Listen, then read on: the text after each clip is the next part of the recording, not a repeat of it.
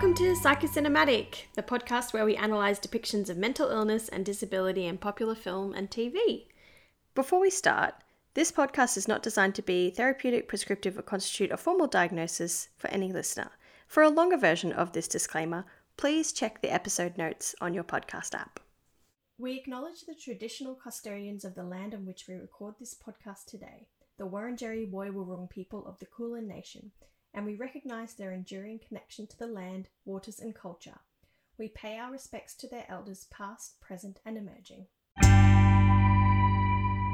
Welcome to 2022, Michael Watson.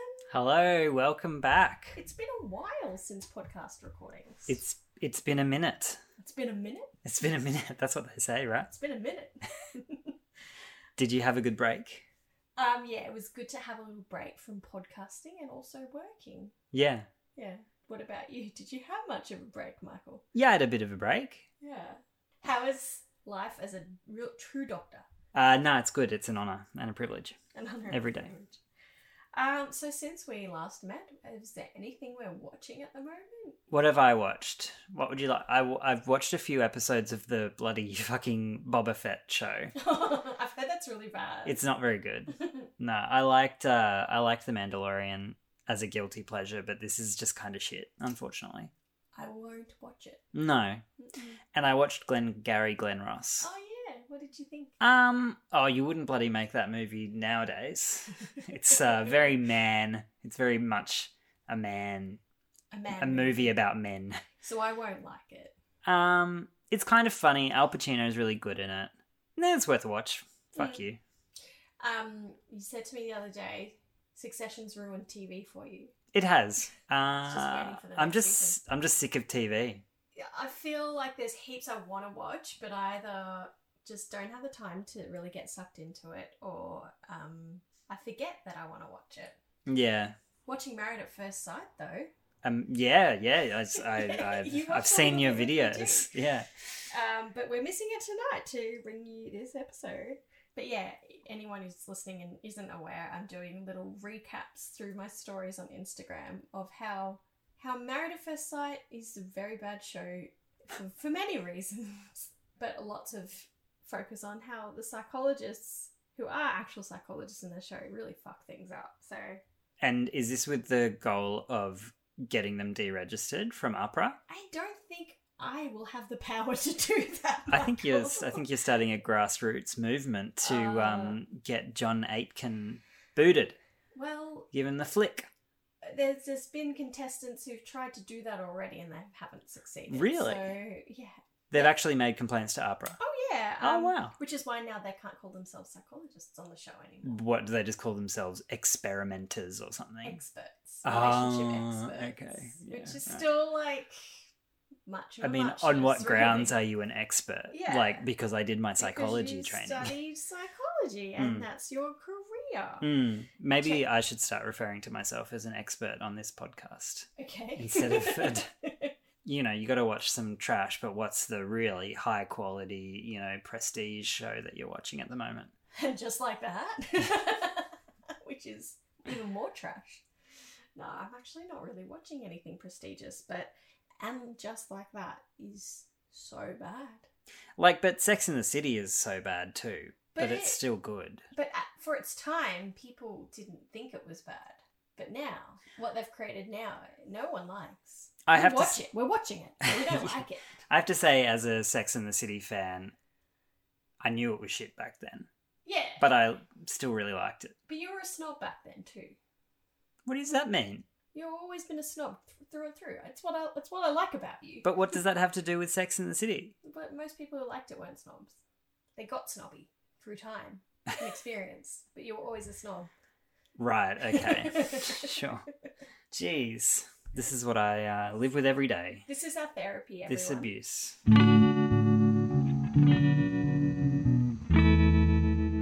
So what are we opening up with this year? A big disorder A big disorder. that there's not a lot of movies about, but there's a lot of Discussion? Stigma? bipolar disorder. That's how you say it. Bipolar. Yeah, we're doing 2 episodes on bipolar disorder. for your hot little ears. And I'm very excited to be talking to someone for the next episode about Touch with Fire. And a new guest on the show, Josie Williams. I'm so excited. And today we will be talking about Silver Linings Playbook. SLP. And I picked these two because I don't like one and I like the other. Tag both and don't tell them which is which. Ooh, which one do you reckon? But I do feel that one is very Hollywood, dramatization, has some very big stereotypes in it. I wonder which one you think that might be. And the other one I think is, from my understanding, more true to life, with more lived experience in it and less Hollywoody. And I thought we could kind of compare the pair. Yeah. So before we start going into the movie, can you tell us a little bit about like your background? Because you've done some research on bipolar disorder, which is why you're still doing this one with me today. Because I'm trying to get more lived experience in my podcast episodes. Well, my lived experience was in a research capacity facility. Yeah. I don't have bipolar. But no, I did some research over the last few years about risk of bipolar as opposed to bipolar itself. Mm-hmm. Psychiatry in the last 20 years or so has shifted towards trying to pick when people are going to develop severe mental illnesses like bipolar and schizophrenia and treating them before they get it as opposed to treating them after they get it. So more preventative early intervention. Yeah. So I did research into the social and occupational functioning of people at risk of bipolar, usually people with a family history of it, and compared them with either people without bipolar or people with an actual diagnosis of bipolar. Mm-hmm. And I'm pleased to announce you're hearing it first, good listeners. This is unpublished. See, this is why we give you the good shit. In press, that people at risk of bipolar have worse functioning than people without bipolar and better functioning than people with bipolar. So, it sounds like there's a spectrum of functioning depending on whether you're not bipolar, at risk of bipolar, and bipolar. Exactly. Sounds like a reasonable correlation. It sounds very intuitive. You might guess that that's the case, but we proved it. Well, but maybe this is interesting to psychocinemaniacs out there. Maybe it isn't. But it seems like some people at risk of bipolar function really well, better than quote-unquote healthy controls. And so there are different subgroups. Can I propose something? Yeah. Is it because you usually only get diagnosed with bipolar when you've gone through an extremity of it, such as a manic phase or a depressive phase? Yeah, well, you get diagnosed with bipolar after mania, pretty much, but most people start with a depressive episode. And so if the people at risk that have not been diagnosed with bipolar might have some of the what are considered, traits of bipolar that don't impact on functioning or are not at a functionally impacting level, which can be quite positive traits. Yeah, I think you're probably right. Mm-hmm. I mean, I can't You cite. haven't done that research yet. No, and I can't cite really any objective evidence. But I mean, there's stuff out there saying that people at risk of bipolar, as in who have parents with bipolar, do better at school. Oh, interesting. Things like that. And yeah, you can totally hypothesize that it's because they need slightly less sleep and they do slightly more goal-directed things and they're more sociable, but to a functionally advantageous degree. Interesting. Anyway, not to harp on about it. But it's my life. Why don't we tell everybody what bipolar is? Yeah, good call. So bipolar is kind of a spectrum. So from less severe to most severe, you go cyclothymic disorder, bipolar 2, and then bipolar 1. And they're mood disorders? Mood disorders, yes. In the sense that I guess the typical thing to diagnose bipolar is mania. I mean, we could go through all the criteria, but mania is essentially like a state of really high energy. It can be euphoria, it can be agitation, irritability. Yeah. It can involve psychosis in some cases. It involves sometimes more goal-oriented behavior, more risk-taking behavior, needing less sleep, difficulties with your thinking and talking, where you think and talk a lot. And very fast. Yeah, fast and tangential and difficult to make sense of to an observer. And basically, so bipolar 1 is when, if you've ever had an episode of mania that's lasted a week, I think, and it's been sufficient to severely impact on like your day-to-day functioning, going to work, having interacting with your family and friends or whatever. Bipolar 2 is like that, but you have had a hypomanic episode, which is basically mania, but not hitting the 7 days. It needs to be 4 days. It's just a toned down version of mania, really, and it may still impair your functioning, but not severely. And then cyclothymia is basically fluctuating moods between depression and hypomania. It has to be going for like 2 years. Like, it's one of those it's probably more a diagnosis of exclusion, really, where you're like, okay, you've got these manic symptoms, but you're not quite bipolar. We'll call you cyclothymic. Yeah, they don't quite meet the criteria fully for hypomania or depression. But they are on the cusp, I guess. Yeah, pretty much. Yeah. And of course, I should just say as well, like, mania is, a big part of the diagnosis, but there's also depression. Like, people are either normal mood or depressed or manic, and the cycles are usually a few months. So most people with bipolar 1 probably untreated would only have 1 or 2 manic episodes a year. I think is normal. Yeah. And in between those times they can go into a depression as well. I just want to clarify too, with cyclothymic disorder, I'm sure that people listening to this podcast are probably diagnosing themselves with it, because it sounds quite like arbitrary in a way, but it also has its own exclusion criteria, so it can't be explained by any other diagnoses. And a psychiatrist will make that call. I mean, sometimes we're all a little bit psychothymic, you know what I mean? Everybody's thought that they're manic at some point. I've thought that any DSM diagnosis needs to impair functioning more or less, like, most of them, and that's the clincher.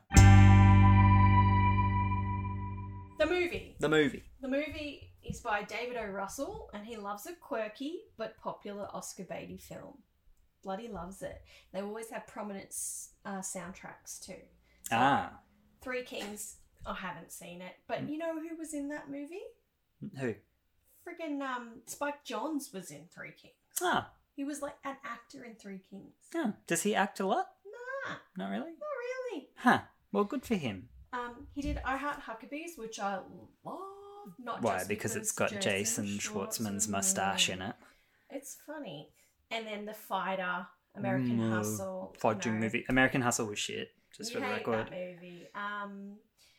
But guess what? He was the executive producer for Anchorman. One of the greatest movies ever made. Literally.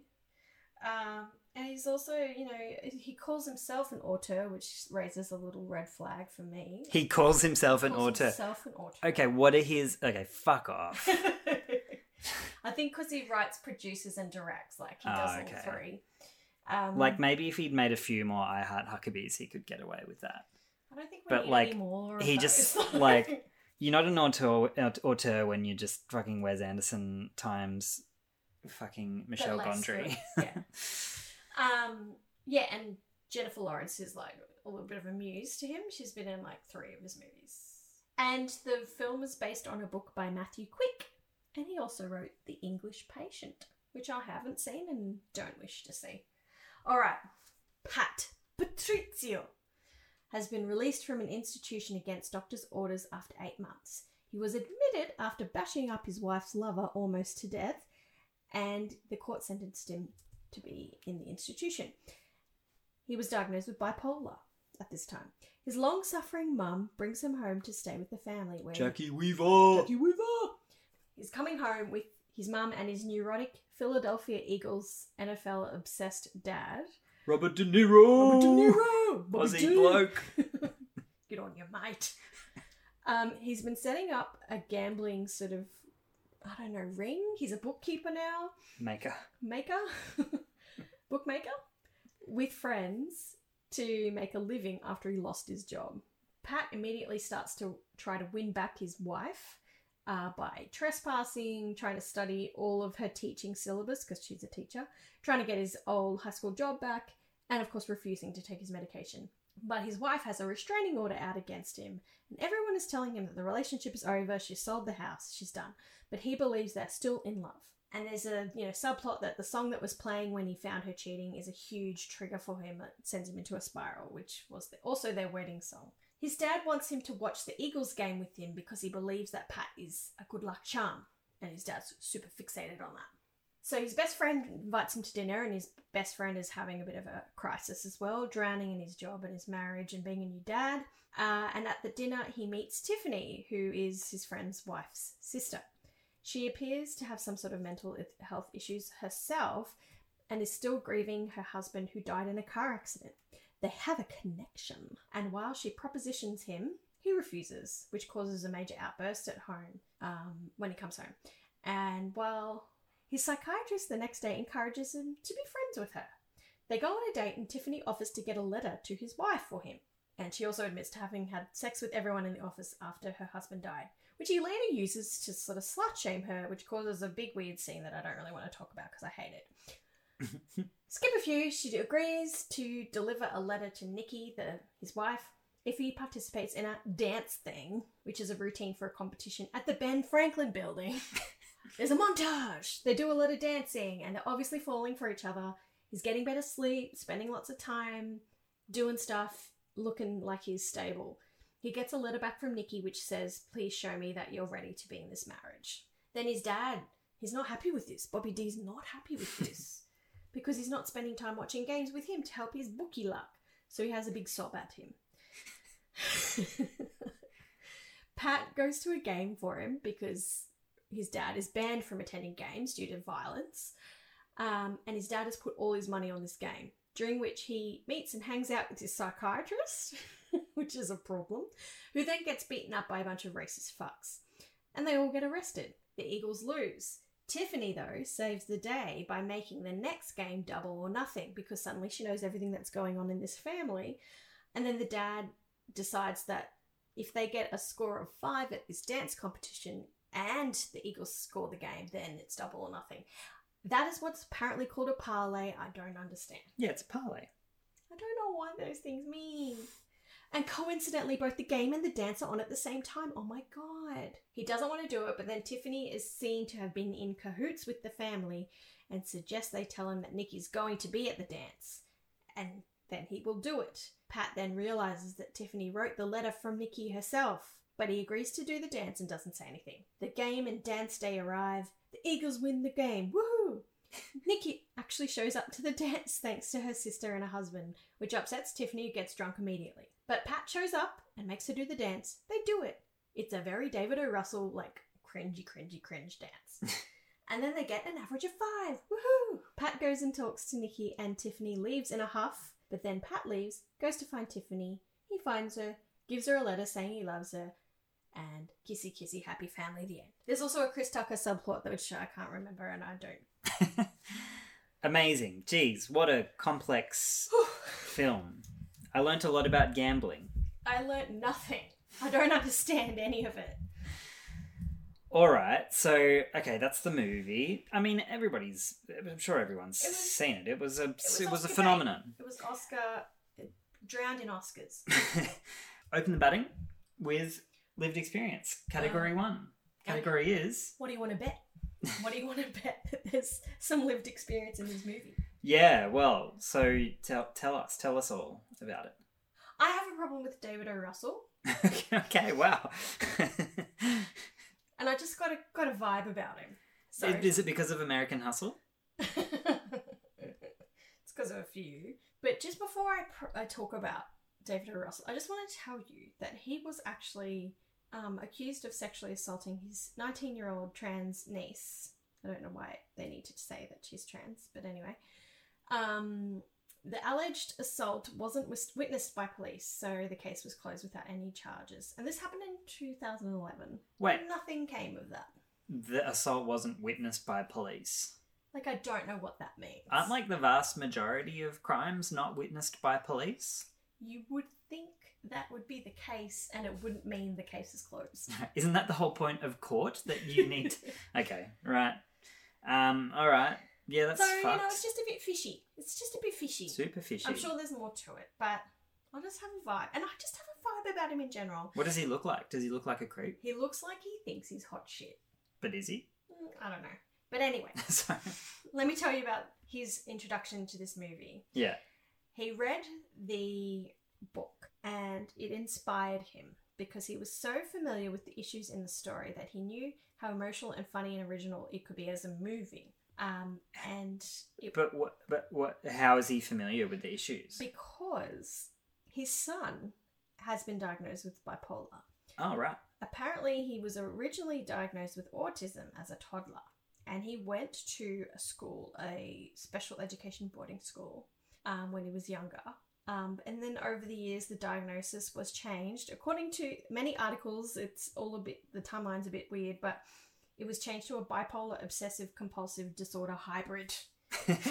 That's one of the articles, what they said. Okay. Sorry, I'm only laughing because that just doesn't sound very DSM. No, it's not. But I'm sure it's just being lost in translation. Dual diagnosis of bipolar and OCD. Yeah.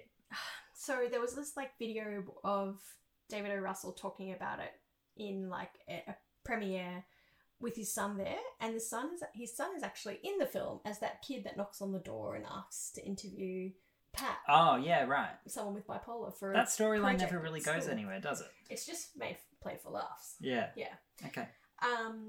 So yeah, I just watched this little clip of him sort of talking about the movie, and he doesn't talk over his son, but I feel like his son's just kind of there to be like, see, lived experience. Look, my son has gone through this. It's been really hard for us. I guess this movie's a little bit more recent than some of the other ones that we've done. So things were starting to get towards maybe you shouldn't just go ahead and colonize people with mental illness as a neurotypical. Yeah. And admittedly until Sia's music came out, which set us all back 20 years. This is nothing like that. But yeah, well that's I guess something. This just sounds like I remember when we were doing maybe Me Before You. No, it was when we were doing music actually. And there's all this material online about the experience of being the parent of somebody with autism, and they make it all about them. Yeah. And it's not about the kid with autism. It's all about my struggle as a parent and stuff. This kind of smells like that to me. It is a little bit too, because I'll read out some other things he said. And look, I could be reading it all wrong. And it's important to note that lots of bipolar advocacy groups really love this movie. So there's that. But Russell has said that his son was very volatile and unpredictable. Everything would be going great, and then suddenly he'd explode. There would be lots of tears, and his mother and I wouldn't know why or how to control it. But no one feels worse about it than they do when they snap out of it and realise what's happened. They're so sorry and humbled. When he was 12, Matthew, his son, David O. Russell put him in Devereux Glenholm School, a boarding school that specialises in children with mental disorders, which sounds really awful. He said, "It's the hardest decision I ever made, but it has changed my life," he says. His life. That would have been awful if he said, "It's changed my life as a dad." No, it's changed his life. At school, there's a whole behavioural structure and program that he sticks to every day, but I know that the school is a protective environment, and one day he'll have to step out into the real world, and I worry about that. So I made this film for him. I want him to know that he's part of this world. We're all part of it. What are your thoughts? I'm just imagine how guilty, how guilty we feel sending Casper to daycare for 6 hours. Sending him to boarding school. Fuck. Yeah. Okay. Look, I can't comment on his decision. Yeah, it's probably not the It decision I sounds- would make, but maybe it's We an don't- amazing school.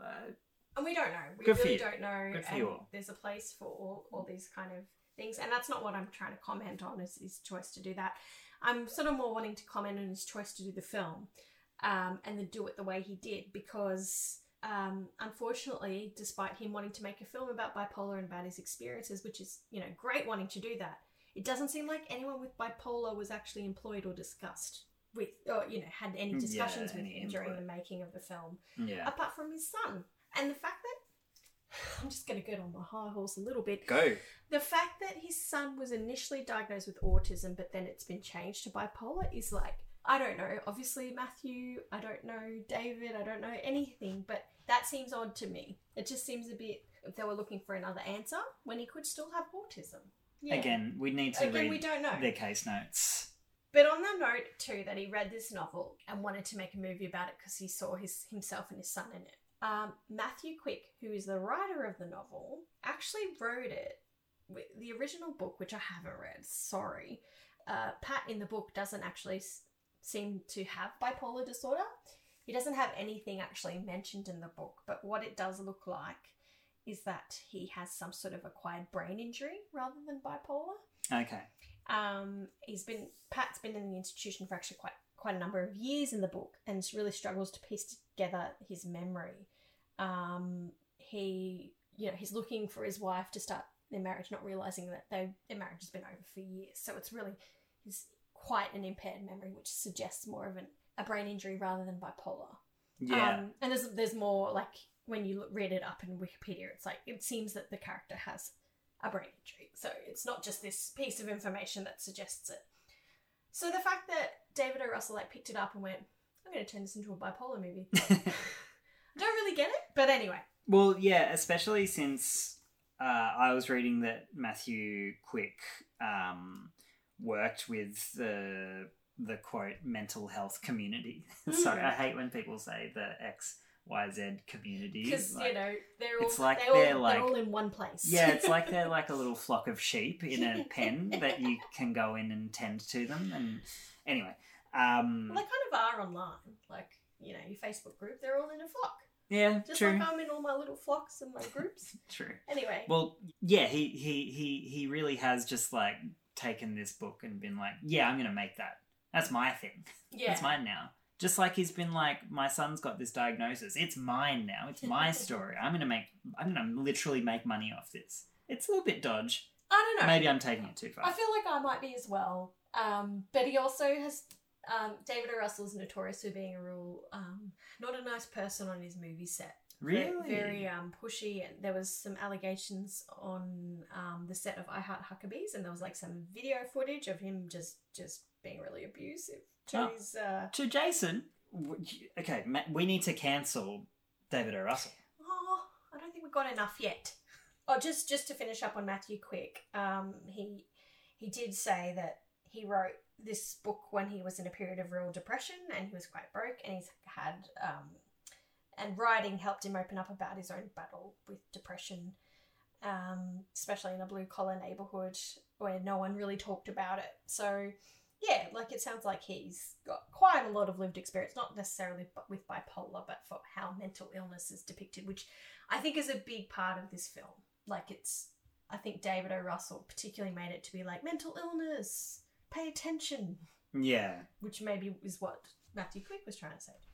I kind of take exception to somebody with depression, which 14% of the population has, It's quite being prevalent. yeah, I'm gonna do the definitive. I don't think he said that. Okay. Just that's what inspired him to write this novel, and it's not a depression book. Yeah. Okay. All right.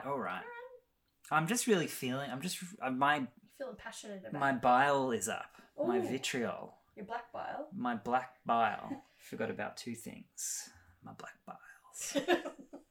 Should I move on to some of the actors in the film? Yeah, Bradley Cooper. Bradley Cooper. Fuck, I don't like Bradley Cooper. Oh, look, I like him in his funny roles. What funny roles? No, The Hangover. he's in Wet Hot American Summer. Is he? He's good, yeah. He gets married. Yeah, he does. Nah. So Bradley Cooper has spoken about his struggles with alcoholism and depression in 2014 when he was speaking with probably a lot of magazines, but this one's from GQ. But this movie came out in 2013. 2013. So, yeah, so it sounds like he's probably had some lived experience with alcoholism. And he was keen to talk about a story of hope and recovery of this movie to serve as a great encouragement to anyone seeking freedom from the pain of addiction.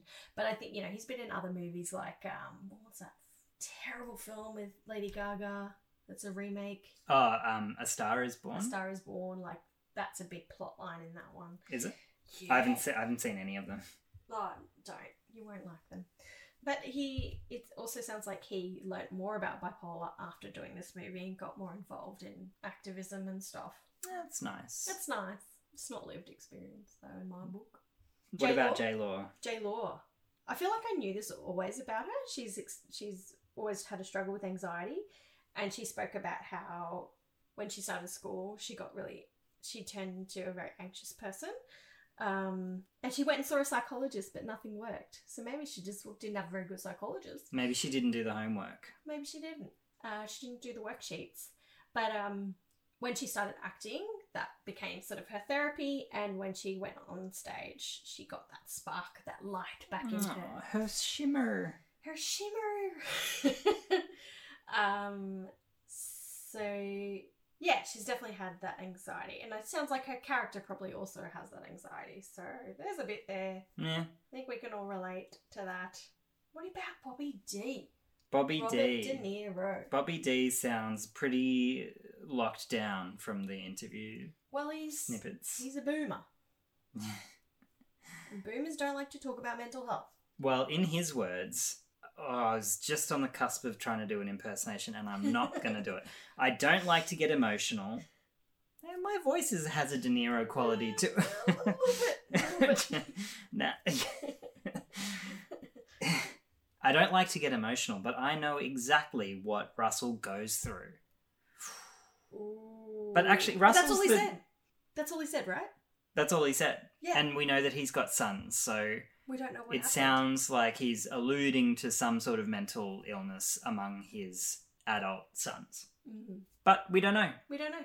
Oh, I did read, though, that he, like, a few years ago, he discovered, like, his father's journals and art, and I think he's published them. And that his dad has this big backstory where he came out as gay, and I think, was probably really shunned. And so he's got lots of trauma in his past from that. Oh. So I reckon there's lots underneath the surface with Robert De Niro that we just don't know about. Because he's got to be a big mafia man. He's got a big, that's a good coffee. Oh, that's what I was going to say before. The wonderful podcast You Are Good did an episode on Goodfellas recently. Yeah. And there was some very funny moments and it's just very lovely. And I love that it's like the least feminist film in the entire universe, but Sarah Marshall loves it, Alex Steed loves it, and so does their guest. I can't remember who it is, but it was just fun to be like, isn't Goodfellas great? It's an amazing movie. It is. But yeah, that's all we know about Robert, really. He knows what it's like to be a dad. Well, that's that. All right, let's get to the nitty-gritty. Accuracy. I guess there's kind of three main characters with a possible diagnosis. Yes. So should we talk about Pat first? Let's talk about Pat first. So he's stated in the movie to have scored a bipolar diagnosis. Yes. Doesn't say about bipolar 1 or 2, but I think it's clear that it's supposed to be bipolar 1. I was going to say, according to the DSM, any mania, hypo or otherwise, that requires hospitalization automatically qualifies as full-blown mania. Okay. But he was put in his institution by the court, so that probably doesn't count. I don't know. I think the court thing confuses it because, like, some readings I've done online, people that don't like the movie that much suggest that it was just like a court-ordered diagnosis to just put him into an institution instead of jail. Yeah. Which, was probably realistic in some ways. But he definitely seems manic. Well, yeah, like, let's talk about the things that he does that do meet criteria. When he's first discharged, he's not sleeping. Mm-hmm. He stays up all night. Mm-hmm. He reads his wife's entire English syllabus to kind of prove that he's smart and worthy of her. He's also got, I don't know if we said that specifically before, but one of the criteria for mania is having delusions and grandiose self thoughts and beliefs. Yeah. And he believes he's going to get his wife back. She loves him. He loves her. She's got these little problems, but we're good. We're fine. We're a beautiful couple. Yeah. We have, what does he say? It's like fire and sparks when they're together. Electricity. Some shit. Yeah. So yeah. He's also got that pressured speech, in the middle of the night, he busts into his parents' room to tell them about Hemingway and why he didn't like it. And I think, on paper, it's pressured speech. I don't think, having seen real life pressured speech, I don't think Bradley nailed it, but, Yeah, that could just be him. It didn't feel, out of control, and you could follow what he was saying. It was too logical. I think for me. I wonder if that was movie magic though, so the audience weren't like, "What the fuck is he talking about?" Yeah, true.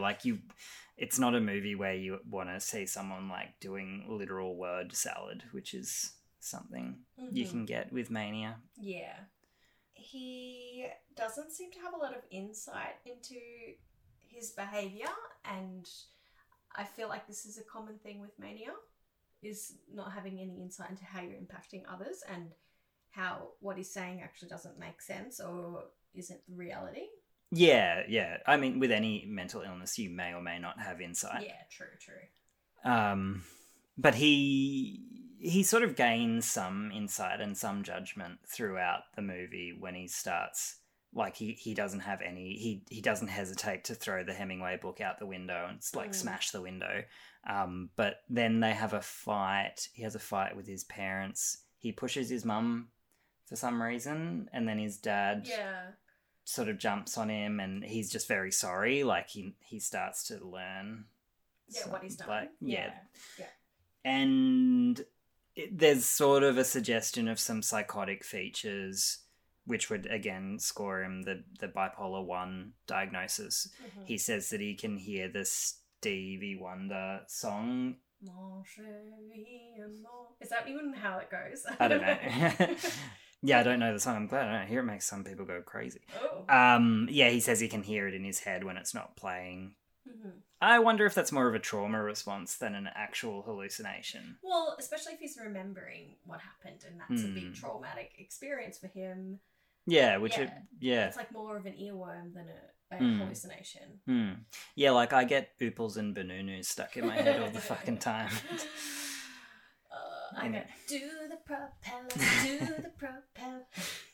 So, I guess what I'm angling towards is that he does meet all the criteria for bipolar, but... Well, he does meet all the criteria for mania. Yes. Yeah. Sorry, my mistake.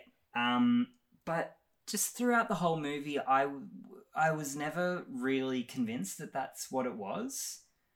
Because it seems like it's been a really long pattern for him, that he's always been like this.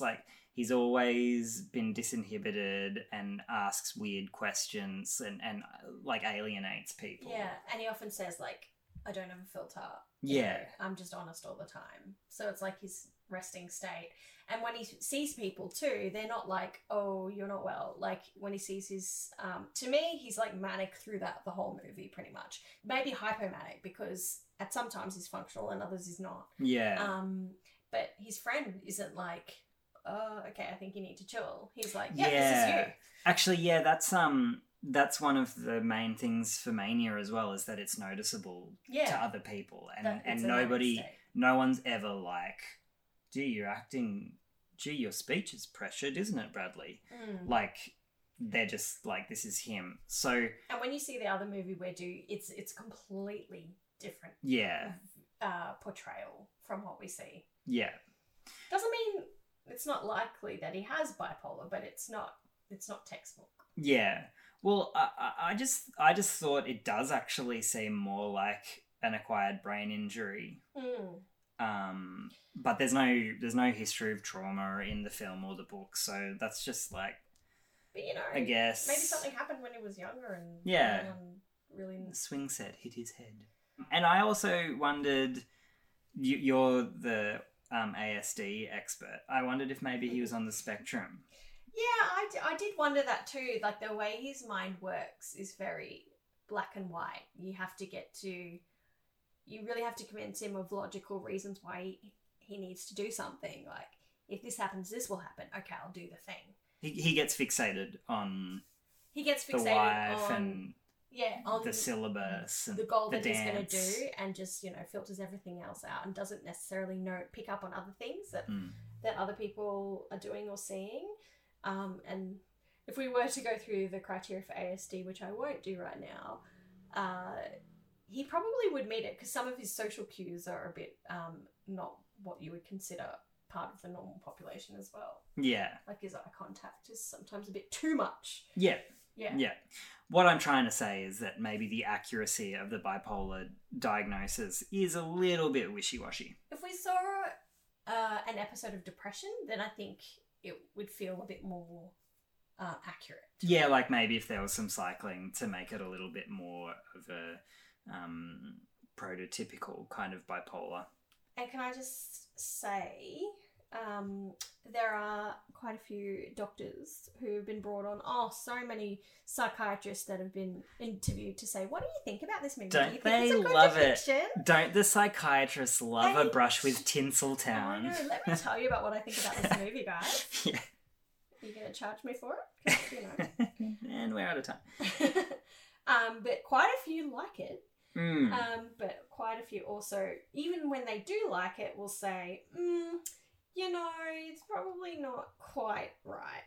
For example, like Dr. Schlossman, I can't remember what the article is, but I will link it to you, says, it's not actually the most common case that only has lots of manic episodes but no depression. Even though we picture bipolar as this kind of sine wave thing where you go up, down, most people have mixed states where they're decompensating. So they'll be highly irritable, going a million miles a minute, but not euphoric. Pat isn't sleeping, he's grandiose, he has pressured speech. He actually meets the criteria for mania, and you don't ever really see a purely depressive state. You see those times where he feels sort of defeated, like when he throws the book out the window. So he's kind of agreeing that, he probably doesn't look like he's experiencing the bipolar that we know. Yeah. But it makes for a better storyline.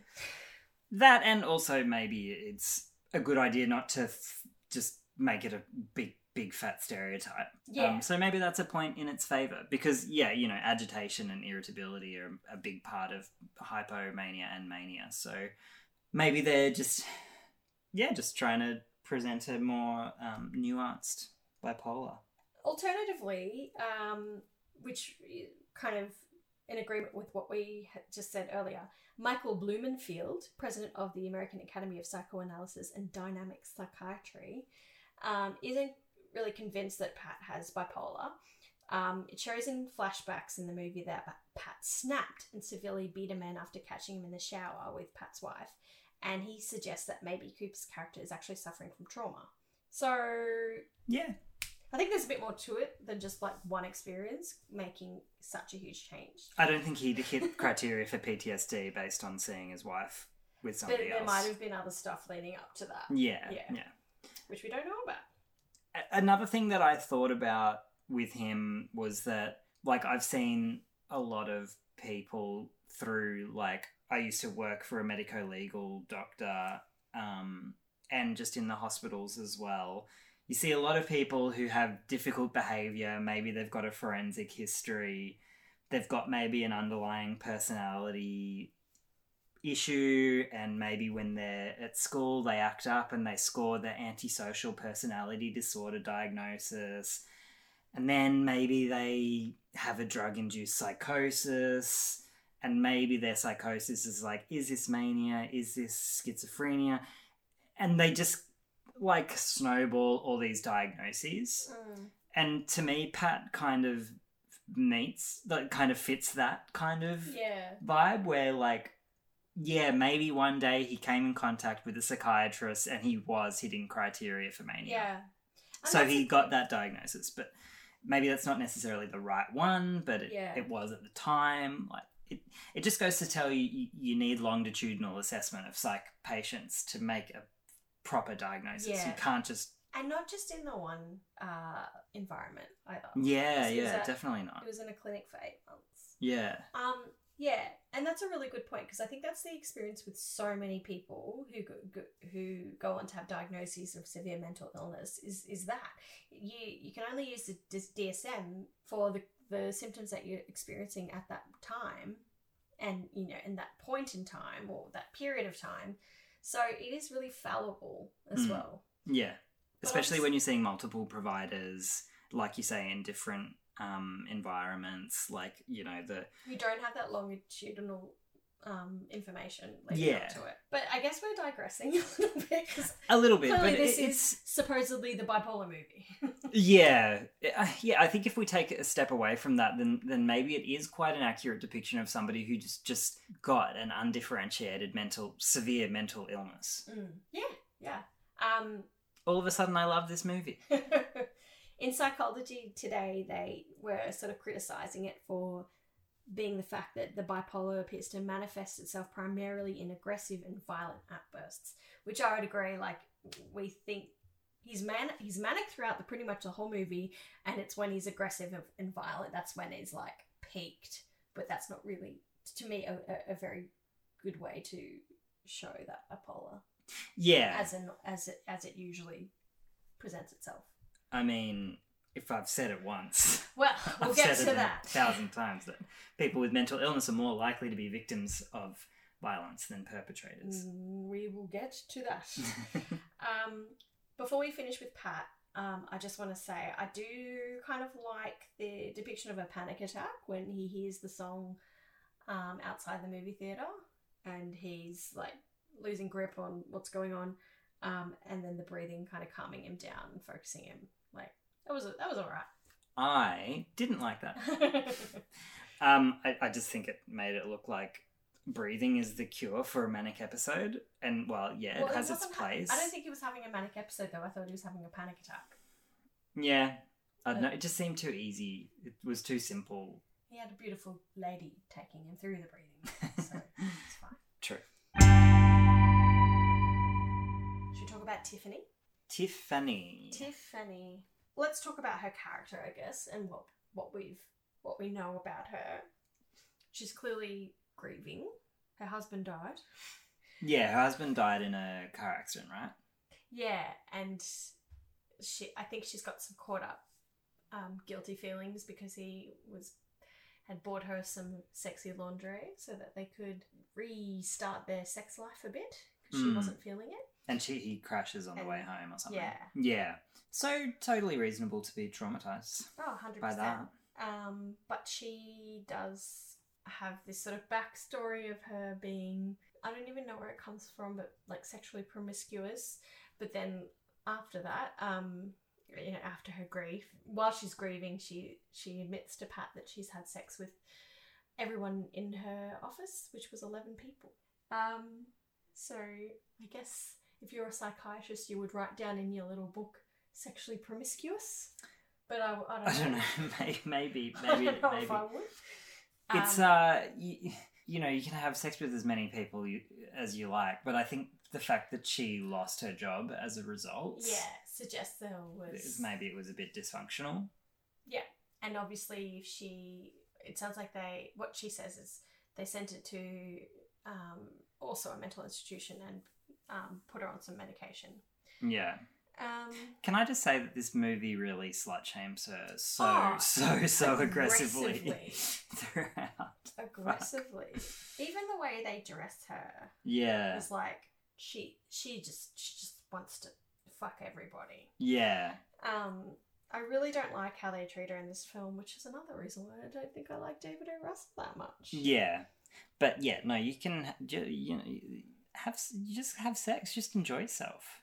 But it doesn't mean you've got any diagnosis. No, Like, I have guess sex you with could. everyone in your office if they want to have sex with you, and that's totally doesn't impact your life or their lives. Yeah, and they make a whole thing about how one of the people in the office is female, and it's like, again, Oh, that's fine. I hated that. Let's just grow up, everyone. Why is that even? Obviously, Pat's from a pretty average conservative family background, so he probably would have asked that question. But anyway, I guess like potentially you could go down a path of, is she sex and or love addicted?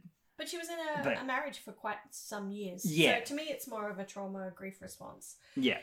However, she does say in the movie quite a lot. There seems to be a narrative that she feels quite empty. Yeah. And she says something to Pat like, I do all this shit for other people and then I feel nothing. I don't get what I want. I'm not my sister. I keep, and she keeps doing this over and over again. So it sounds like it's a pattern for her. She tries to get things to feel. She feels empty.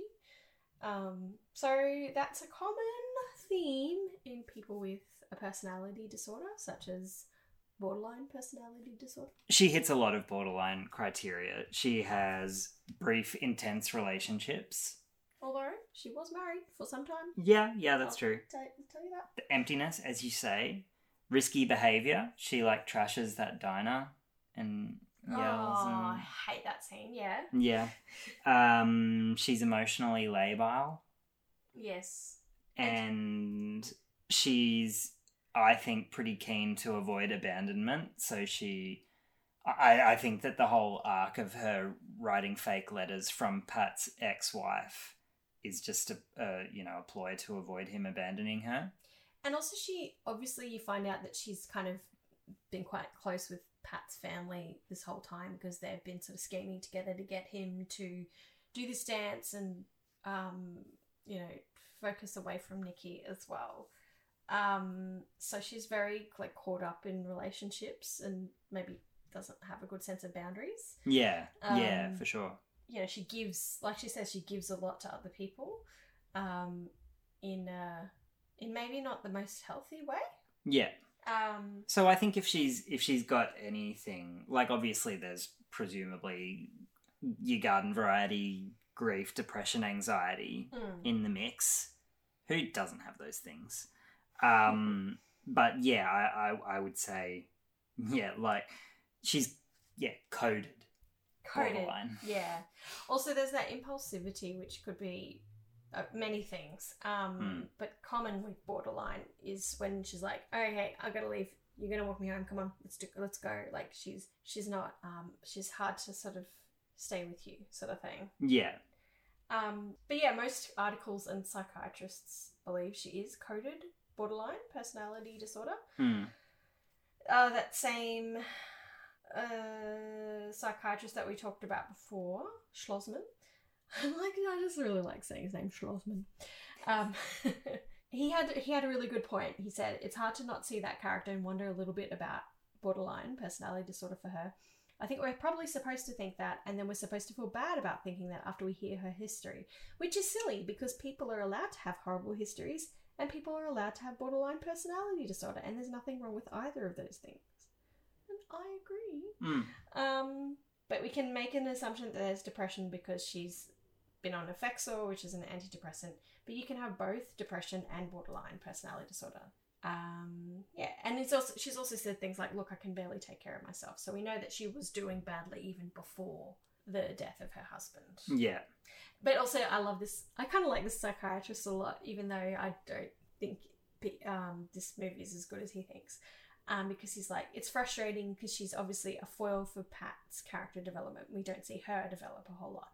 And he thinks her life's more complicated than she's leading on, and he'd be quite worried about her long term. Which I agree, because she's basically just put everything on the line for Pat. Yeah. She's obviously got her dance competition, but she doesn't. It's unclear why she wants to do it, because she clearly doesn't think they're as good as everybody else and thinks just something to work towards, which is fantastic. Apparently, in the book, the dance competition is called Dance Away Depression. Ah, so it's more of a therapeutic thing. Yeah. So I think that David O. Russell, is that his name? Yes. Russell O. David has just Hollywooded it up a bit. Yeah. So that he could get some cute, cool costumes in there. Yeah. It is still at the same venue, though, in the book, which seems like a really cool venue. Anyway. Okay. Fascinating. Yeah, so, you know, she might not be in the healthiest places. It seems like she's put her eggs all in one basket to have a relationship with Pat, and we'll get to the message that portrays, but, you know, she's still got, it sounds like she's still got a lot to work on. However, at the same time, she says lots of empowering things, like, I like that part of myself. I'm messy and I'm a bit, what did she say slutty? I don't know. But I think there is a scene where she's like, yes, I'm a slut. I like to have sex. If you can't handle... But yeah, like she isn't shaming herself, at least. Yeah, but I think... Someone has to not slut shame her. I think that's presented in the movie as something to be ashamed of. Yeah, like it's presented in the movie as a symptom. Yeah, she should be ashamed of her sex. And her borderline. Mm. Oh, it's complicated. Mm. I just don't think it's done very well if that is what she has, and if she does, why don't they just say it like they do with Pat? Yeah, exactly. Yeah, like David O. Russell went out on a limb changing the book from an unspecified mental illness to calling it bipolar. Why not just call her borderline? I don't know. Maybe he thinks audiences aren't going to relate to someone with borderline. They've got a bad rep. And if that's the case, then it just makes me feel sus on David O. Russell even more. Yeah, But me too. He wants to smash one stigma but not the other. Yeah, enhance one stigma. Yeah. Anyway. What about the dad? Like, he's pretty cooked too. Yes, he's super cooked. He's got a gambling addiction with obsessive compulsive features. Yes. How do you define both of those from what we see? Well, I mean, I get just saying that out loud, I'm like, I wonder which one came first. But like, in terms of, well, say, okay, the gambling addiction is pretty clear. We see him do a lot of gambling. He spends a lot of time on gambling, which is one of the criteria for an addiction. It seems to possess him 24 hours a day. Yeah. And he loses a massive bet, right? And he pretty much fucks them. Yeah. So yeah, his gambling is risky, and it's escalated to a point where it could leave him and his family destitute. Yeah. And even when he has lost everything, he goes double or nothing. Yeah. The parlay thing. He ups the stakes even more and more and more. Yeah. Also, there's a backstory of him being banned from the games because he got aggressive.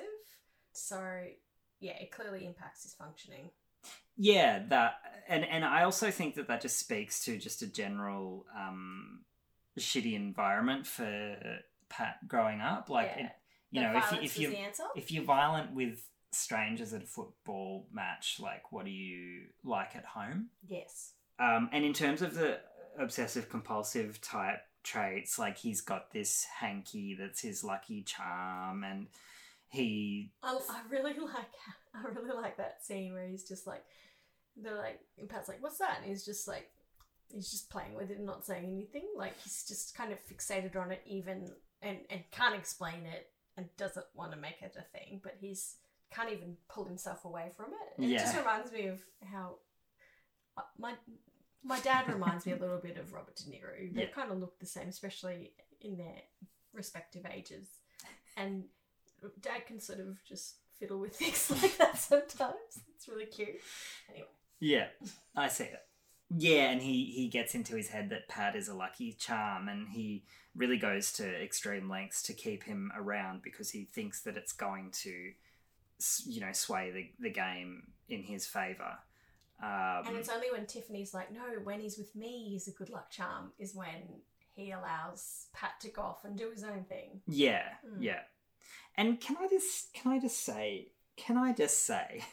no, at some point, could we not have had somebody say, like, Pat's not a lucky charm? He's your son. The outcome of games depends on, like, the quality of the players and the training they've done and the fucking weather condition. Like, we really get sucked into this whole thing about the gambling and the lucky charms, and I never bought it. I couldn't suspend my disbelief around that. It just made no fucking sense. I have two things to say about that. Number one is, it sounds like in wherever they are, in Philadelphia, that is the culture of games, of NFL? I think so. Yeah, that is the culture there. Right. They're obviously obsessed, and it sounds like it's not that unusual for people to be so fixated on luck and have those kind of rituals. Right. I think a lot of the marketing... So it's cultural. It's not a diagnosis. It's cultural. Oh, I don't know about that. I think for the promo of this, they were asking people what their little, rituals that they do to bring them luck for a game. Right. Which is kind of normalising pathological behaviour. But anyway... No, it's cultural. Yeah, well, I'm not joking. No, you're right. I still think Robert De Niro's character has a mental illness. Yeah. But the other thing that I think goes on with this is the family dynamics as well. I believe I see narcissism in this character, or at least narcissistic parenting, because everything that happens is about him and his games. The wife, Jackie Weaver, has literally no control over what happens. She's just there, and even when she's like yelling at him, "This is toxic, stop it," he just bloody ignores her, even though it's her house too that he's gambling with. Yeah. And it seems like this is what he's been like their entire family life with him. Yeah. So trying to explain to him, no, luck doesn't have anything to do with it. Like, it would just fall on deaf ears, because that's what he's, it's like trying to convince someone who's drunk the Kool-Aid. Like, yeah. He's there. He's too deep in it. And as, my grandfather was a huge gambler, and it was part of their entire life until he's now in a nursing home. But until that point, he gambled everything he had. And it's just so toxic, the gambling disease of gambling. It is. It's fucked. It's really fucked. And you'll never stop it because governments make money off it. It's sick. As happens in this fucking... In Brisbane, this fucking 10 million story casino. It's just disgusting. We don't need any more casinos, guys. Yeah. Anyway. But on top of, obviously the gambling is the addiction, but I just found that scene where he's, Pat's obviously doing really well. He's going off and doing his dancing, and he's coming home and he's sleeping. He's got something productive to do, and his dad's just like, "We've got a real situation here," and then starts crying and saying, "We need to spend time together." Like, to me, that whole scene is so manipulative. Yeah. And it's pure narcissism. He doesn't care about Pat. He doesn't want to bond with Pat. He just wants to win the games. Yeah. Yeah.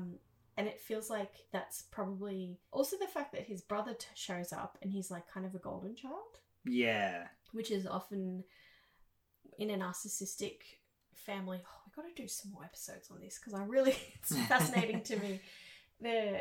There's often the black sheep and the golden child in that narcissistic parenting arrangement, and Pat's clearly the black sheep. And this other brother, who we only meet once, but he's like doing really well for himself, is like the golden child that I don't have any problems with. And that often comes with a narcissistic family, because it's not about the child themselves and their uniqueness and what they can do, but it's how what they can do for you as a parent. And I just feel like everyone in Robert De Niro's life is there for his needs. Yeah. From the very beginning of the movie. Because he tries to get Pat to watch that game, and as soon as he thinks something's going well, he's like, okay, now this is what's going to happen now. Yeah, yeah. So, and that probably filters a lot into Pat's diagnosis and his behaviour. Absolutely, yeah, yeah. Without a doubt. Without a doubt. What do you think about the therapy in the film, Miss Charlie? Well, I guess we see a few things. We see group therapy, and we see one-on-one counselling, and we talk more about medications than probably in most movies. And I think that scene where they're talking about all the medications they're on was probably pretty, like, I don't know if I've seen a film like that where they've had a scene like that where, like, they list off all these medications. Yeah, so Pat and Tiffany this is probably the first moment that they really bond, is when they talk about what psych meds they've been on. And the list of drugs that they mention is lithium, Seroquel, Abilify, Xanax, Effexor, Klonopin, and Trazodone. So they're all sort of mood stabilizers and anxiolytics and antidepressants. Yeah.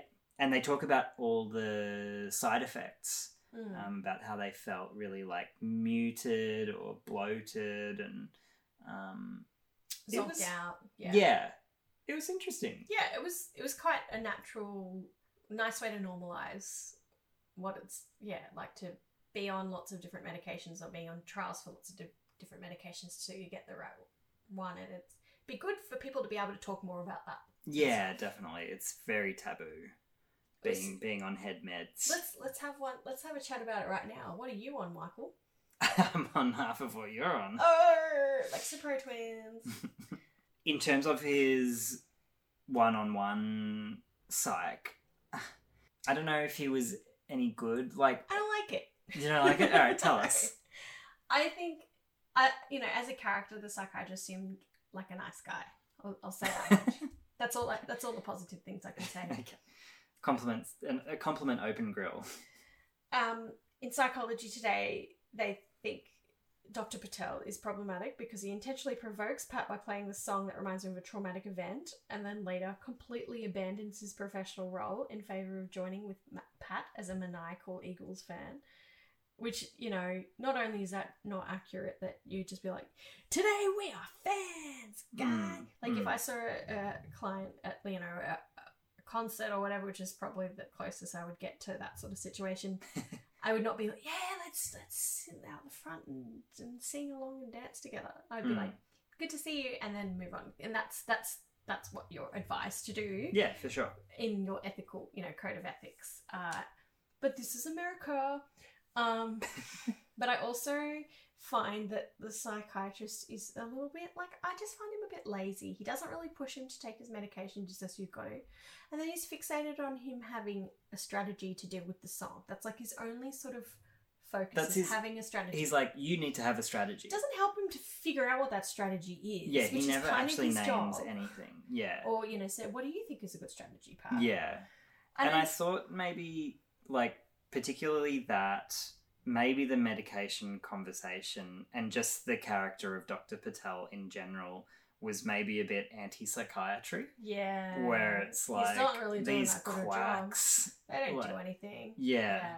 And the whole thing where you deliberately play a trigger, deliberately expose your patient to a trigger that would be putting people in your waiting room at risk of violence, for starters. That's exactly what happens. And also just putting your patient at risk of deteriorating acutely. That's a fucking terrible... Nobody would ever do that. A, unethical, and I would report that to the board as, unethical behavior. It's cruel.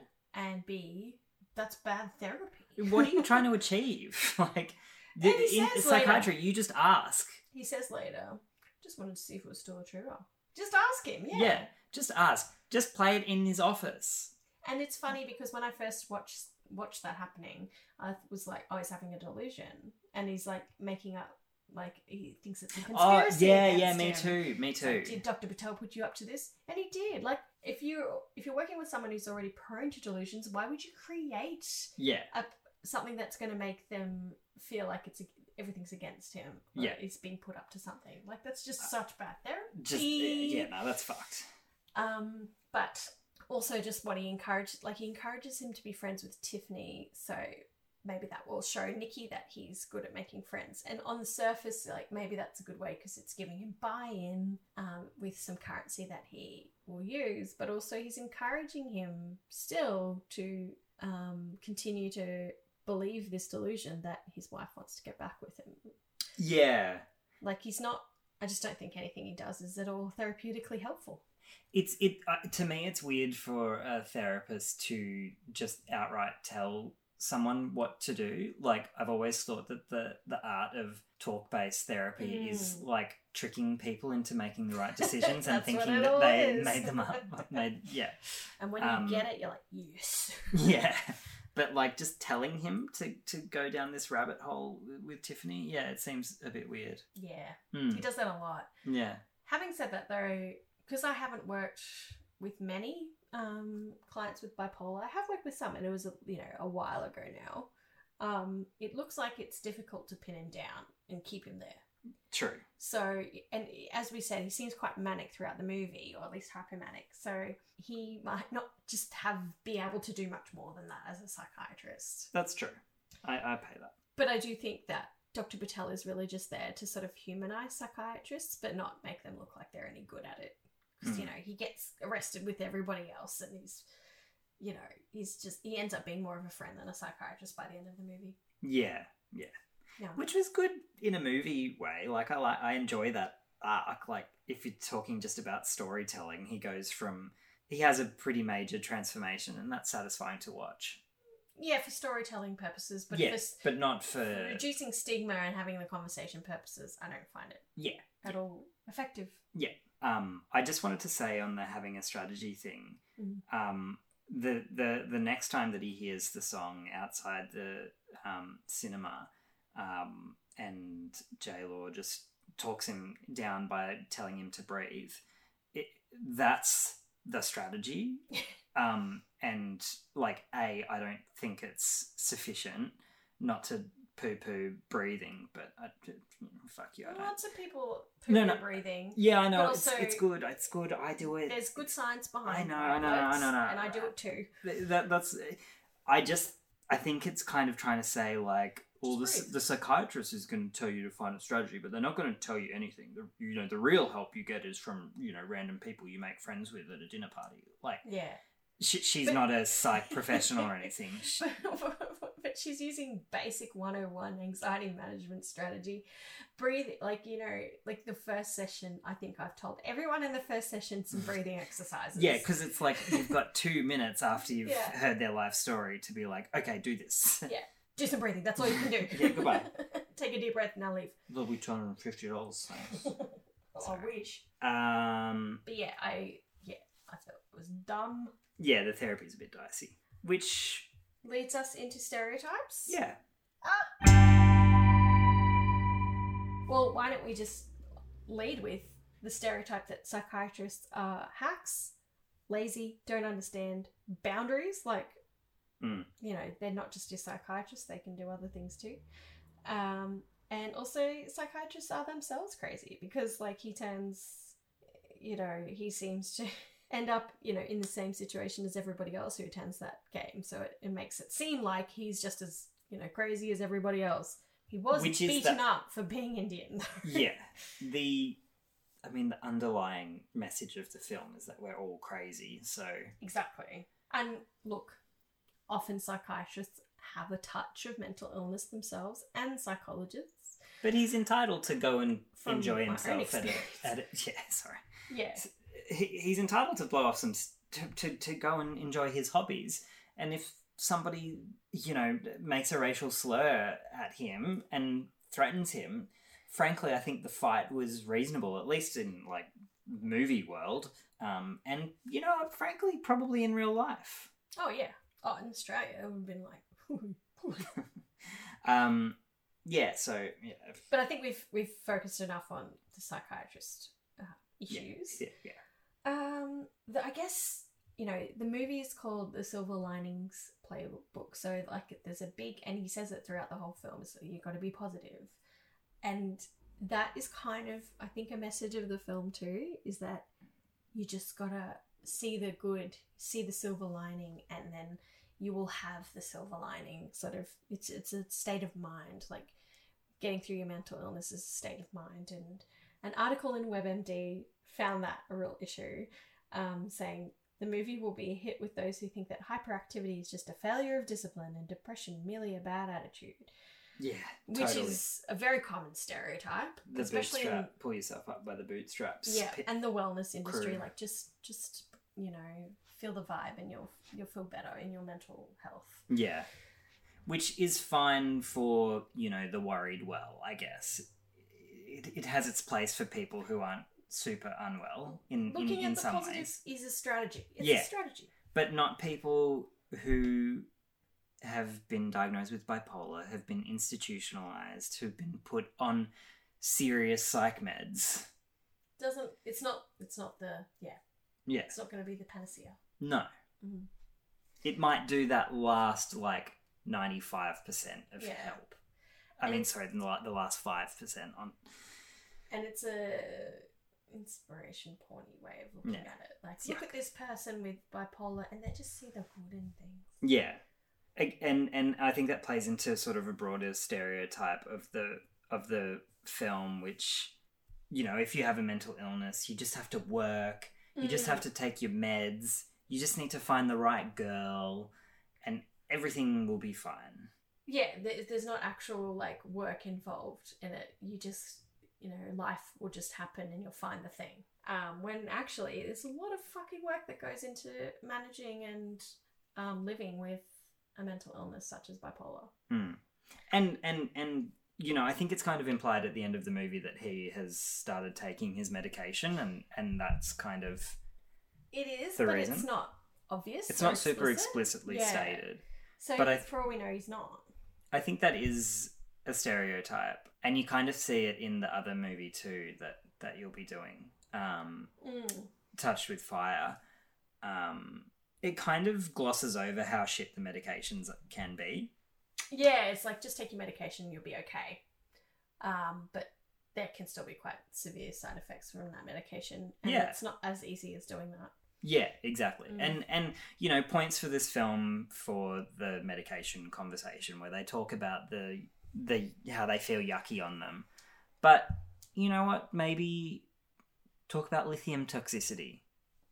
Yeah. Tell me more about talk that. About no. It's boring. It's got to do with kidneys. And they're about to start a relationship. Let's talk about how it really fucks with your libido. Yeah, totally. Yeah. And I guess on that note too, it's also, you don't really see Pat or Tiffany do any actual therapeutic work in the film. They don't really sort out any other aspect of their life. They just end up in a relationship, essentially. Tiffany just tries to fix him, which isn't going to work long term in managing her own stuff. They just kind of invest themselves in each other. And look, dancing is a really good strategy for managing mental illness and having a project and something to work towards. Great strategy. That is good stuff. But, it's almost like Pat just decides, okay, I'm done with chasing after my wife now. Now I'm just going to focus on Tiffany. Yeah. Which leads to the biggest stereotype of the film. Don't know if you've heard of it. Love fixes mental illness. Yeah. I mean, I did find it interesting. One of the psychiatrists who chimes in on this, I think it's Dr. Zoidberg, does say that there are studies out there that say that people with mental illness do better when they're in love. But what is the longitudinal data on that one? Exactly. Totally. I'm totally with love you. Is, the infatuation is different. Everybody does better when they're in love. Yeah. Everything just seems better. So anyway, I guess. But he then goes on to say, what's unheard of is that you suddenly don't need your medicines and life goes on fine forever, and you don't have need for therapy or whatever. Yeah. But that's literally what happens in the movie. They both fall in love and they're functional. Yeah, they kiss at the end and it's everything's going to be fine. Yeah. And he basically just moved his fixation from one thing to another. Yeah. But maybe it's a little bit healthier, but that's not going to address all the, it's not a treatment for bipolar. Yeah. Preach. I'll kick the ball over to you. Mental illness as seeing something that normal people don't see. Discuss. What do you mean?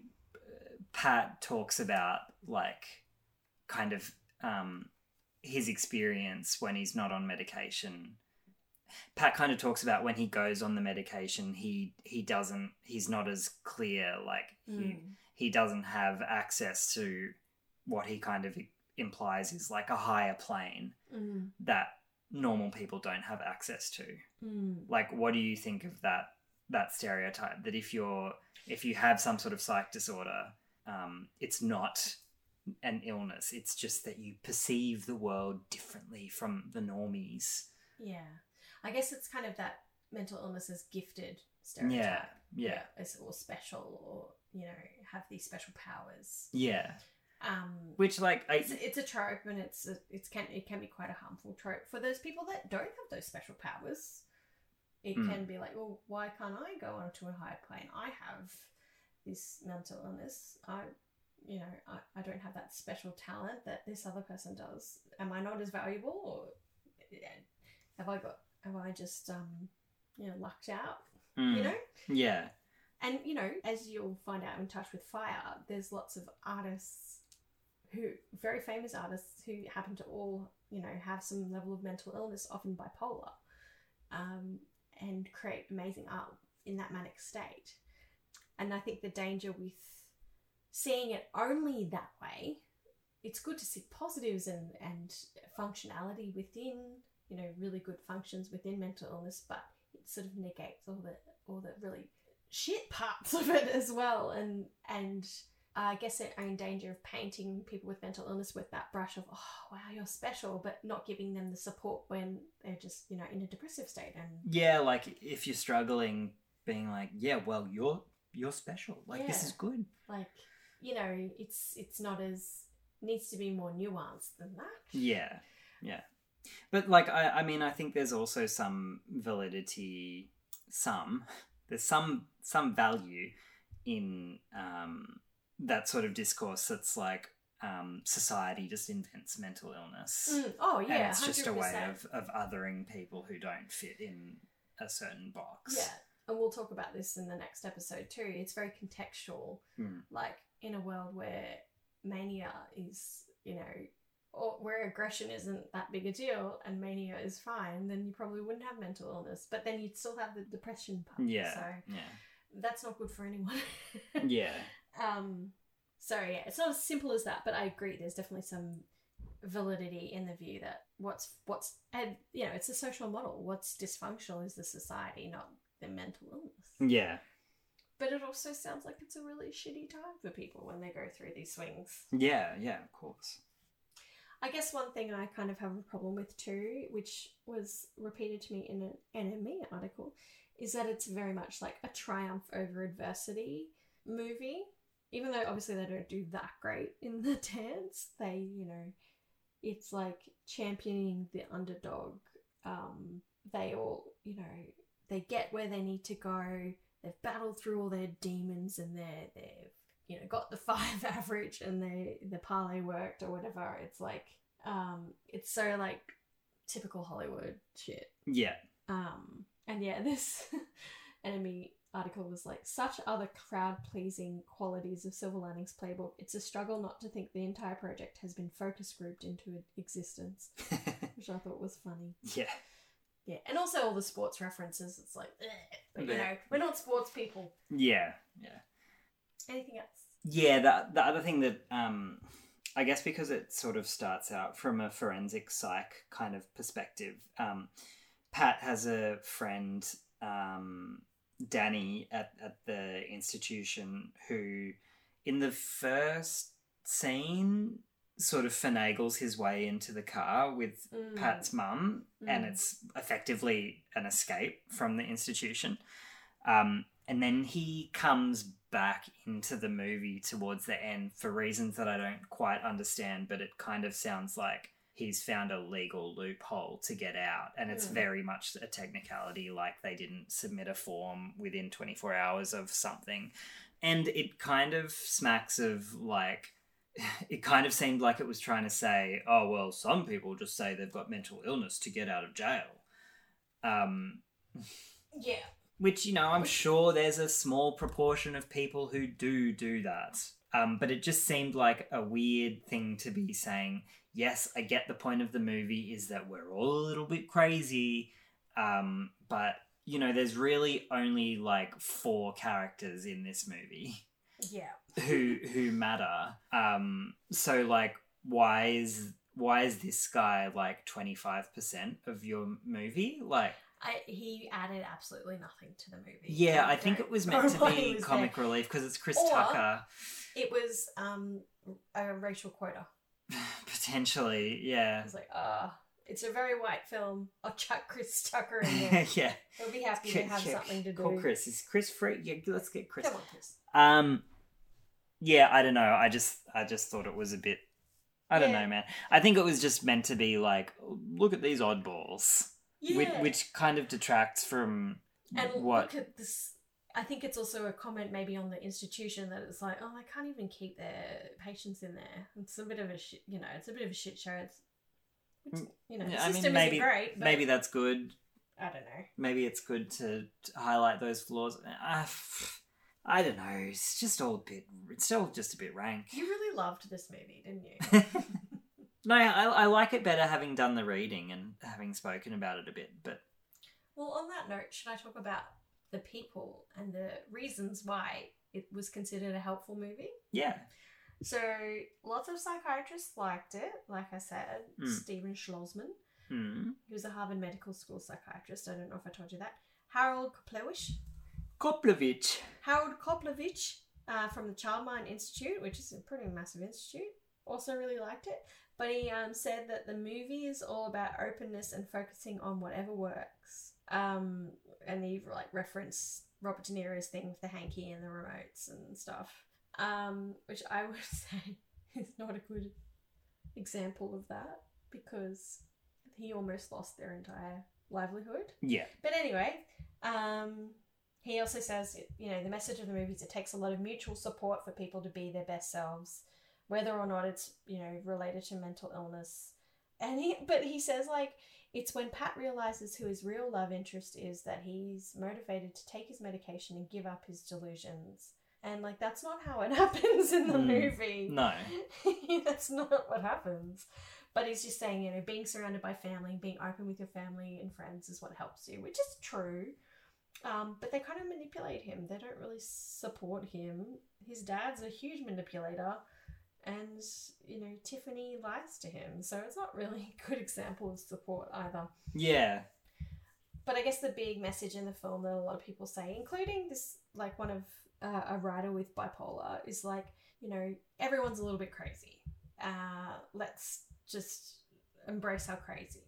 And it's maybe some of the good parts about these crazy people which make those people who are quote unquote crazy valuable contributors to society.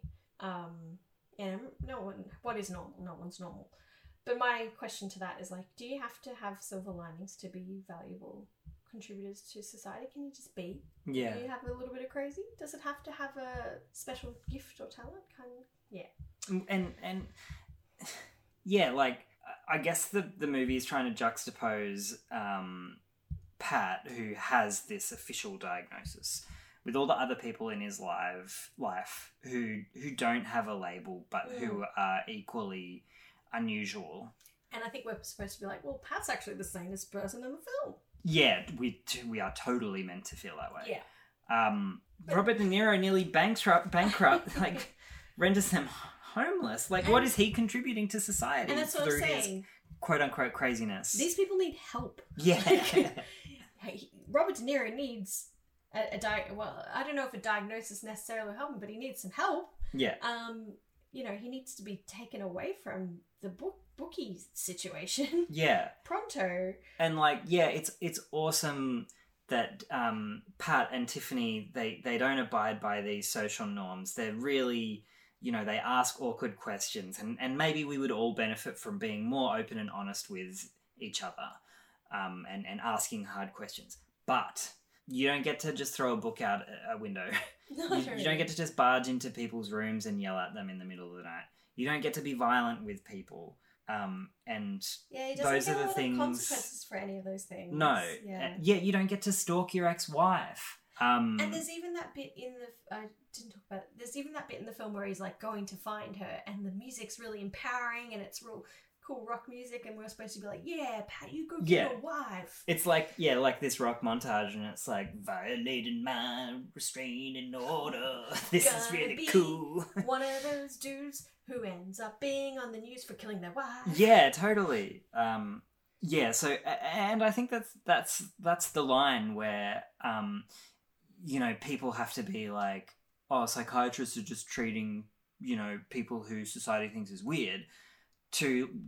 Psychiatrists are treating that highly dysfunctional, dangerous behavior. Yeah, and preventing it from turning into a death. Yeah. Yes. So that's when these everyone's a little crazy sort of things fall apart. I agree.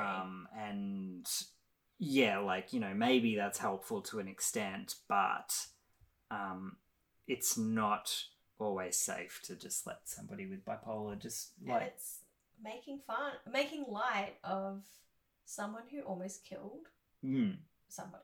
Yeah. And I will just put my film hat on and just say, like, if you're telling a story, you've got to up the stakes. And, he needs to do something violent and serious, and that gets us invested. Yeah. But taking that off in real life, no. You have to do something about that behaviour. Yeah. He doesn't... And that's the biggest, most harmful thing in it for me, is that he doesn't actually get a strategy apart from fall in love. Yeah. And do some dancing. And there are no consequences. And I know we were supposed to be talking about helpful, but we're talking about we're just, I think, especially for Robert De Niro too, like he almost completely made their family destitute. He could have gone to, I don't know, fraud jail. I'm not sure where. Debtor's jail. Like like in Charles Dickens. Yeah. What did? Who went to debtor's jail? His dad. Was it Charles Dickens' dad? Yeah, right. But he instead is reinforced all of his little rituals and severe OCD and gambling addiction is reinforced by the fact that they ended up winning the parlay, and you see in the last sort of montage of the film that he's back at it again. So it's like it should be called the OCD enabling playbook, because everyone just enables him to carry on, and it's probably even more, making it more severe and strengthened all these quite dysfunctional thoughts and behaviors. They could lose their house he's just had massive positive feedback, like endorphins, huge. Reward circuit overload.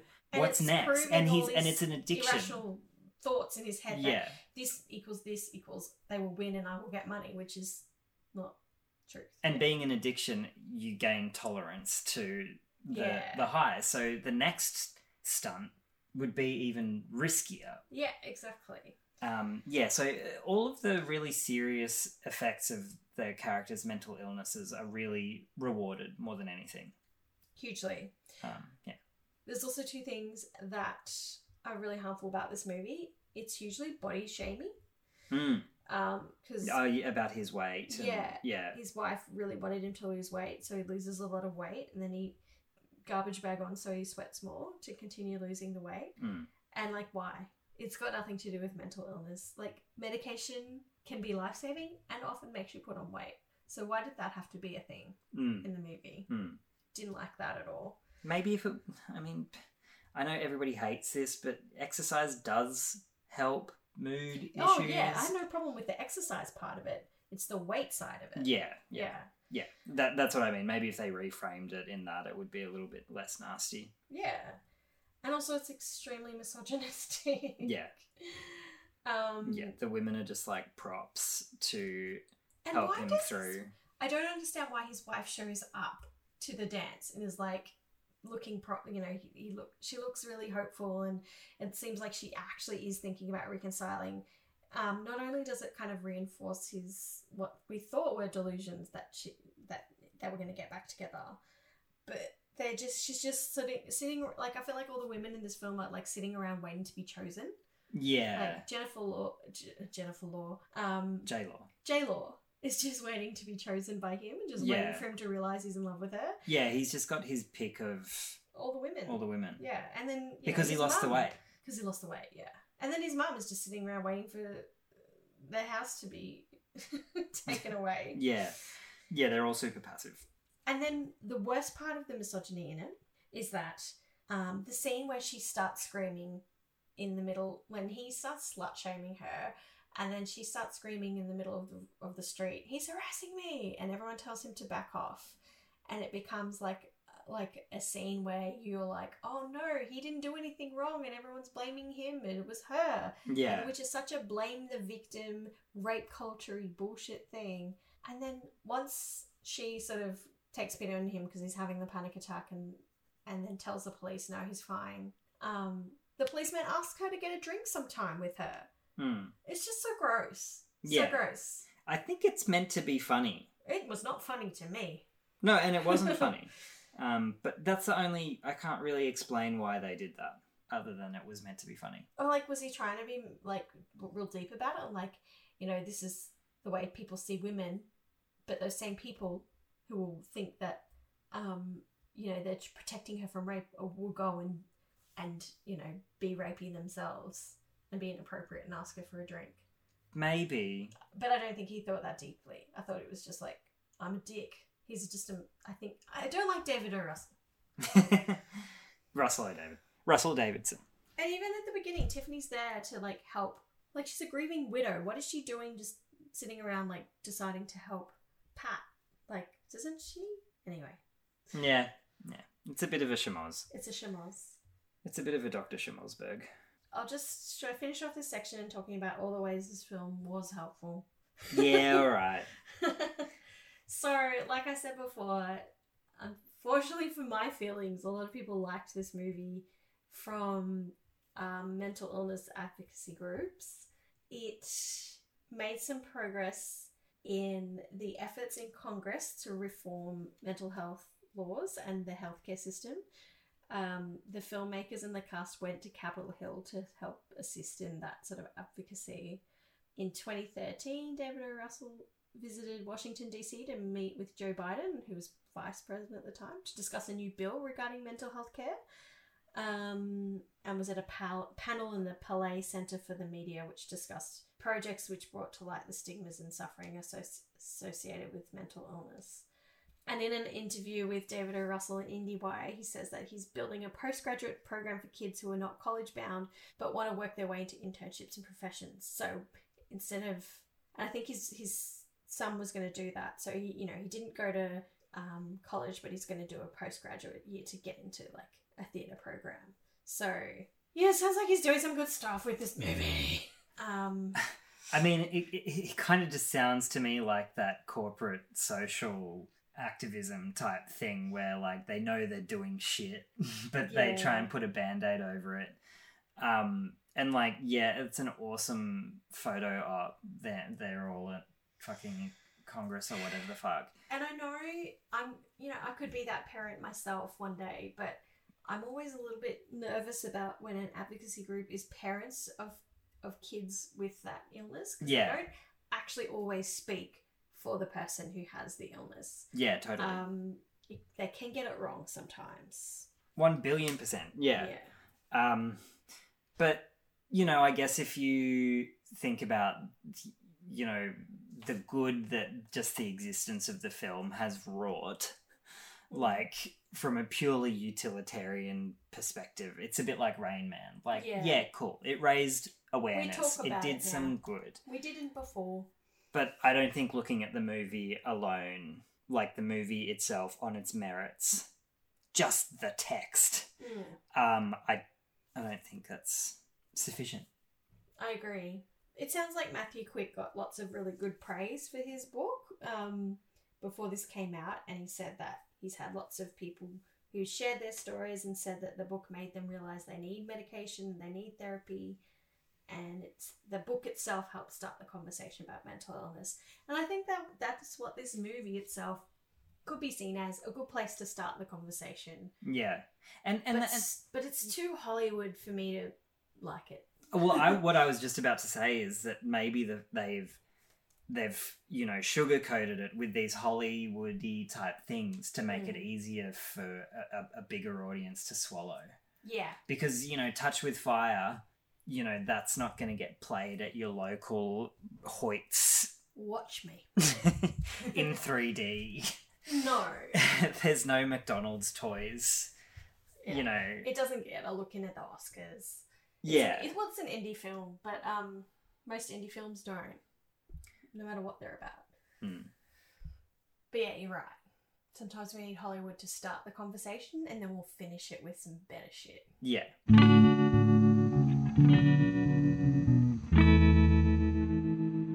Are we ready to tally up? Are we ready? Lived experience. Lived experience. I reckon half a point. Yeah. A quarter of a point. Quarter of a point. Do we do that? I don't know. I'm just sus. It's a bit weird. It's kind of there. It could also just be a cute story to justify making the movie and to avoid a little bit of criticism for not actually having any lived experience. Yeah. And like, you know, they didn't have anyone with bipolar actually in this movie apart from his son, who is the inspiration for making the movie, which, like, of course then you should have your son. That's a bare minimum, dude. Yeah. So yeah, it loses a lot of points for that. Accuracy? I don't think we can give it a point. Because if we look at it objectively, it's not an accurate depiction of bipolar as we know it.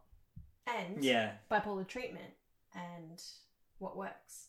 Yeah, that's true. Like, yes, he meets criteria for bipolar. Maybe. I can only say that, really. Yeah. But also it just doesn't quite ring true to me. Yeah, it's not...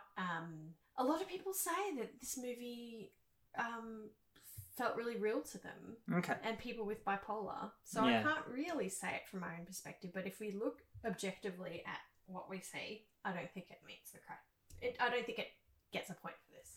I think what you say about the accuracy of the treatment is like that's highly inaccurate. You don't just fall in love and do a dance competition and get better. And maybe I'm overly simplifying things there, but there's just still so much in the movie would be huge triggers, I think, for Pat, like his dad, still being his dad. Yeah. And you know, he's just like decided, okay, I'm not going to be with he's fallen out of that delusion so quickly that I don't trust that all those things aren't going to trigger another episode of Mania. Yeah. No point 0. There. Fuck yeah. Stereotypes. 0. Fuck yeah. Yeah, don't love the stereotypes in this movie. Yeah. And helpful or harmful? Mm. Oh, it's a tricky one. It sounds like it has been helpful, like in terms of the impact it's made and the conversations that it's provided. It actually has been helpful. Look, I'll concede it has been helpful, but I think it's a step in the direction. Yeah, the stereotypes to me are overall harmful, but yeah, like in terms of the real world impact, I guess it's been helpful. I guess so. So all right, you get your star. Which means it's got 1.25 points out of 4. Which is, I don't know if you guys saw the 2021 wrap up. That's actually quite a high score. Yeah. That's true. But I like that we're being a bit more clear with our points, because there was a few on there that's like, I don't know. Yeah. What did we actually decide? Yeah, when I have to get 5 poos. When I have to go on Photoshop in December this year to tally up all our scores, it'll make it easier. Oh, can't wait. I wonder how many we'll have done by then. All right. Well, thank you for our first episode back for a while. Yeah, welcome back. Look forward to Married at First Sight recaps. Oh, I missed it, Shania. I wonder what happened. No, just some bullshit couple got married again.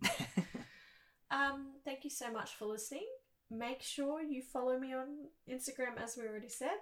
If you'd like to support our Patreon, there's heaps of bonus episodes on there from the last year, and we'll have more to come. There's so much. We've got heaps of Patreon space. Yeah. There's come room. And take There's up vacancy. The space. Come. Yeah, you're all welcome. And yeah, send us an email if you have any ideas. Join our Facebook group, and if you got lived experience, hit us up. Also follow me on TikTok. I've got some rants on there now. Thank you so much. Have a good night. Bye.